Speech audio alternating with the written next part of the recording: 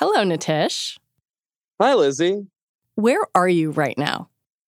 I am sitting in a corner right outside the Daniel Patrick Moynihan Courthouse of the Southern District of New York. Slate's Nitish Pawa is there covering the trial of Sam Bankman-Fried, the disgraced founder and CEO of cryptocurrency exchange FTX. Bankman-Fried, also known as SBF, did testify on Thursday, but it was more of a back and forth between lawyers and the judge. The main event for the jury to hear was on Friday. And this was the big day Sam Bankman-Fried testified. What's the scene there? What was it like when you got there? We've been generally trying to get here pretty early in the mornings to, try to get a courtroom perspective, maybe. What I did not count on was people literally getting here in some cases at like 3 a.m., 2:30 a.m. to get their spots. And I mean, they got them, applause to them. I am glad that they were able to make the effort. I hope they get a lot of sleep after. But yeah, I got here at 6 a.m. and I think I was today 37th officially in line. Yeah. And there were many, many more behind us, of course. Bankman-Fried faces 7 charges of fraud, money laundering, and conspiracy. And thus far, the jury has heard from a parade of witnesses that do not make him look good. How much for the defense is riding on this moment of Sam testifying? I mean, I think it's all or nothing at this point because the defense throughout this trial has not really had its own real constructive story or narrative to push back against what the government is alleging in this case. So far, when they've cross-examined witnesses, it's usually been a lot of smaller questions. They've tried to imply certain points, maybe that, oh, like you're saying this because you're cooperating with the government, right? Or, oh, you didn't know this because you weren't in this position, right? Like, oh, Sam was doing this because he's CEO, right? But they never totally spell it out or anything. So there's barely a defense already as is. So basically, Sam taking the stand is their Hail Mary. That's all they have left. Today on the show, Sam Bankman-Fried takes the stand in his own defense. It's a high-risk move, but he's running out of options. I'm Lizzie O'Leary, and you're listening to What Next TBD, a show about technology, power, and how the future will be determined. Stick around.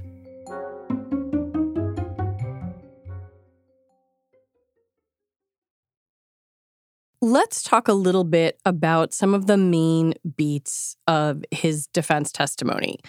What does the strategy seem to be? I think the strategy, if there can really be said to be one at this point, is to paint Sam again as someone who did nothing wrong. And if things went wrong at his companies, FTX and Alameda Research, it was for a few different reasons. One, he listened to his lawyers and his lawyers signed up on everything. Two, he trusted his friends who helped him run his companies, Caroline Ellison, Gary Wang, Nishad Singh, others, and they all but let him down. 3, Sam was so busy eventually acting as the face of FTX, trying to get his marketing out there, trying to network with so many other famous people or powerful folks and getting investments or investing in other places that he just didn't have time to look at the granular details. And the people he trusted to look at those, again, could not be trusted, turns out. That's a little bit of a reprise of what we heard in his big media tour after FTX went under, which was kind of, well, I wasn't following the details. I didn't do anything criminal here. I probably just wasn't paying attention. Exactly. And I mean, obviously, like a lot of his charges here rely on intent. They're, conspiracies for securities fraud, conspiracy, commodity fraud, and straight up wire fraud, etc. But it also definitely sounds like John J. Ray, the bankruptcy lawyer for FTX, was correct when he said that there's just he's never seen such a lack of corporate controls. Because if we are to take Sam at his word here, it sounds like he knew nothing was going on. That, and I mean, I'm not a businessman, but that doesn't sound like a great CEO to me. Are there any particular moments in the testimony on Friday that stand out to you? Mainly from how Judge Lewis Kaplan was reacting, if anything. I've written this in some of my dispatches. He's been pretty funny, snarky throughout this whole trial, like making little digs at both the prosecution and defense when he seems warranted, or like cutting in to tell a story or a joke of sorts that is still relevant to the case in some manner. And today, however, he seemed less like a kind of snarky and more exhausted. He clearly did not enjoy how long this slice of testimony was taking. He was not happy, I don't think, with the fact that they had to have this additional hearing yesterday before this big actual jury blowout today. And I think he just looked at when, Cohen was asking Sam certain questions about this or that. He'd be like, okay, can we get on with it? Sam, you're not giving an answer right now. This is all extremely vague. We really need this to pick up, like right now. Can we wrap it up soon? It was pretty striking. I mean, this is the first criminal case I've ever reported from, but I would somehow doubt that this is a common occurrence. One of the biggest questions hanging over this case is how FTX treated customer assets. What did Sam Bankman-Fried say? First off, during today's testimony, and I did think this was interesting, he straight up denied using customer assets. But one of his lines of argument, and one of the defense's lines of argument similarly, is that people who were FTX customers and who opted into certain trading programs on FTX, specifically spot margin trading, had basically all but given their permission to have their deposits be used by FTX in case things went awry for other people at the company, which that's one argument for sure. And they're also trying to argue that such margin trades were the most significant part of the platform. That being said, I have seen nothing so far, like whenever they've exhibited FTX terms of service or specific instructionals around margin lending or customer assets and otherwise, that actually suggests in any way that it was okay for Sam to have allegedly funneled these customer deposits, whether margin trading or not, into a secretive little bank account and then using it to splurge on investments or donations of his choosing. And it's straight up in, again, these terms of service and everything. It says assets, customer assets are segregated away from others. But by any account, those customer assets were not segregated. You can ask anybody who lost money after FTX's bankruptcy over the past year. So I'm not sure how convincing that's going to be. I can't see inside the mind of the jury, obviously, but I highly doubt that his straight up denial is going to hold water. What about the relationship between FTX and Alameda Research, its sister hedge fund? Alameda borrowed some $8 billion from FTX, and that's the $8 billion in question, right? That's some customer money in question. How did Sam describe that $8 billion under questioning? Yeah, so there's a couple different ways he's gone about talking about this, but basically, so the undisputed story, like Sam is definitely not denying this either, is that Alameda at the beginning, when they were starting up FTX, was going to be the quote unquote market maker for the FTX exchange to give it a place for trades and such. And what ended up happening was that there was a bank account set up under Alameda Research, given the name North Dimension, that actually took in the money that FTX customers thought that they were depositing onto FTX. Hmm. And so Sam's argument is that, look, we didn't have bank accounts. Banks didn't want to bank with crypto companies. So what we had to do was just use our quote unquote research firm to make up for this deficit. In order to be liquid and trade and get things moving. Exactly. But then, I mean, and he talks constantly like, look, in the years afterward, because FTX started in 2019, in the years afterward, Alameda was less of a presence on FTX. As we got bigger and more famous, we had other people, and Alameda became a smaller slice of the whole equation. But whatever he says about that does not account for that 8 billion. There's been a lot of talk about a computer code bug that funneled way more money into Alameda from FTX than was supposed to happen. But even after that bug was fixed, there was still a big gaping amount.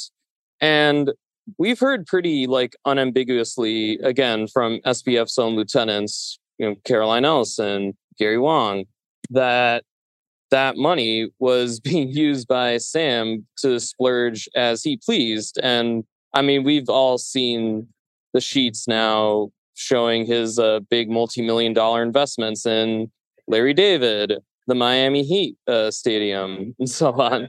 So it's a question of not just that Sam lost the money on a lot of places or in investments that didn't pay up, but that he did use it in a way that was not fair to his customers, because whatever said and done, there were still a significant amount of FTX customers that did not opt into the spot margin program, much less to having their money taken out and invested in big AI companies or such.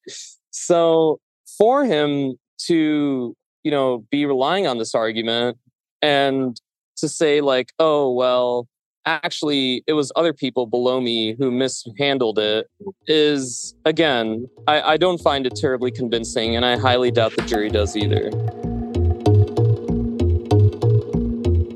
When we come back, what does the jury think about all this?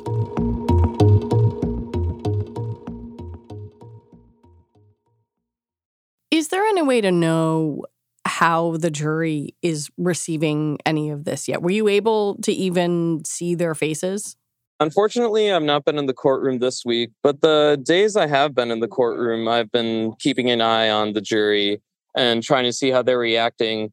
At first, they were very attentive, taking notes, looking keenly at all the witnesses who've been taking up on the stand. But I mean, today, actually, I asked another reporter right after we got out of the proceedings. This reporter was in the courtroom. I asked him, yeah, so how did the jury look? And he just said, tired. They looked tired. I mean, and I can't blame them. It appears as though they've had to go through an entire crash course on the crypto industry and then the specifics of this big aspect of the crypto industry, along with all the big financial fraud terms that come with it. As we mentioned, Sam Bankman-Fried went on this sort of endless media apology tour as FTX was crumbling. Has any of that come back to haunt him during this trial? Yes, definitely. There was a very prominent example of this last week, actually. We heard last Thursday from Kan Sun, who was formerly a general counsel for FTX for about a year or so. And pretty much everyone who's testified has talked about those weeks in November when everything fell apart. And then, a lot of them fled the Bahamas or fled Hong Kong or wherever their offices were. And in many cases, talked to federal prosecutors. When Kan Sun himself was going through that horrible time, he mentioned that on the night that basically everything with FTX was crashing after those tweets from Binance's CEO, Changpeng Zhao, about how he was liquidating all his positions in FTX's token. He and Sam apparently went on a walk around their Bahamian complex, and Sam was asking him, okay, what are legal arguments we can use here to explain what's going on and these big holes, including, as it turns out, this big $8 billion deficit. And what Can Sun told us in the courtroom, one, was that he gave Sam some potential arguments, but he told them that none of them really actually held water, and that he knew this because of his own in-depth knowledge of FTX's legal documents and, of course, the law, because he is a counsel. So, and one of those hypothetical but ultimately bad arguments he presented to Sam was, look, you can say that, and again, this is the line of argument Sam's been also trying to use throughout this trial, and as is his defense, you could say that the borrow lending functions enabled by customers who opted into spot margin programs and to having their money used as collateral for other FTX customers, you can say that this facility basically went out of control and lost way more money than it should have, thanks in large part to all the crypto crashes that came happening and hitting currency prices like those of Bitcoin and Ethereum throughout 2022. But again, this does not hold water when you look at our terms of service and you look at how customer assets go. Now, fast forward to not too long afterward, I think just a few weeks after FTX's bankruptcy, when Sam Bankman-Fried agreed to have an interview with George Stephanopoulos for Good Morning America. And during this interview, George, I really have to give him credit on this one. He'd had a little packet of printed out of the FTX terms of service and was like looking at them and citing them while he was talking to Sam at one point, saying, okay, but you use customer deposits. And it says here, you should not be using customer deposits. What's going on with that? And then Sam was like, well, he paused. He was thinking back for a bit. There was a borrow lending facility. There existed a borrow lending facility on FTX. And I think that's probably covered, I don't remember exactly where, but somewhere else in the terms of service. But they'd have to approve of that. They're saying they didn't approve of it here. They're saying you approved of it. If you rewind to the beginning of FTX, where some customers were I think in line with sort of existing relationships that they've had, at least in some cases, wiring money straight to Alameda Research in order to trade on FTX. So you do know, and you did know, that FTX deposits were being funneled to Alameda. So I was vaguely aware that that was how some wires were being sent in the first place. Didn't that set off alarm bells in your head? This clip from the interview was actually played during the trial when Can Sun was testifying. Then after it was turned off, prosecutors asked Can Sun, so this borrow lending thing that Sam said here, you gave him that argument, right? It was you who talked about it with him. And Can Sun was like, yep, that's correct. And then the prosecutor said, and you told him that this didn't actually hold water, right? Correct? And what did Sam say to that? He acknowledged it. Oh. And apparently his acknowledgement was a very buzzy nod and a yep, is how Can characterized it. So looking ahead, what's going to happen next week? Because this has been Sam as a defense witness. The prosecution has not really gotten a shot at him yet. The defense has said that they plan on finishing their questions for Sam by 11:30 on Monday, after which the prosecution will go on for their cross.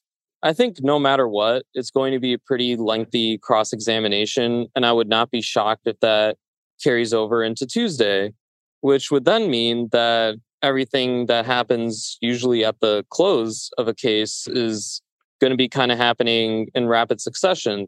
There will be the defense rebuttal, the closing arguments from both sides, which both of them have said are going to be a few hours long each at the very least, in addition to the prosecution's own rebuttal. And then there has to be the hearing to formally present the charges to the jury. So we are going to be in the thick of it all of next week. I think we're actually going to be in all 5 days, it sounds like, even though we've generally been only doing 4-day weeks for this trial. But it sounds like the judge really, really wants to get it done sooner than later. So they're going to pack it all in. And I think Monday is, I know that we've been teasing this now ever since it was reported Wednesday that Sam would be taking the stand. But I really do think Monday, at the very latest, Monday afternoon, is going to be the day to watch for the prosecution's take.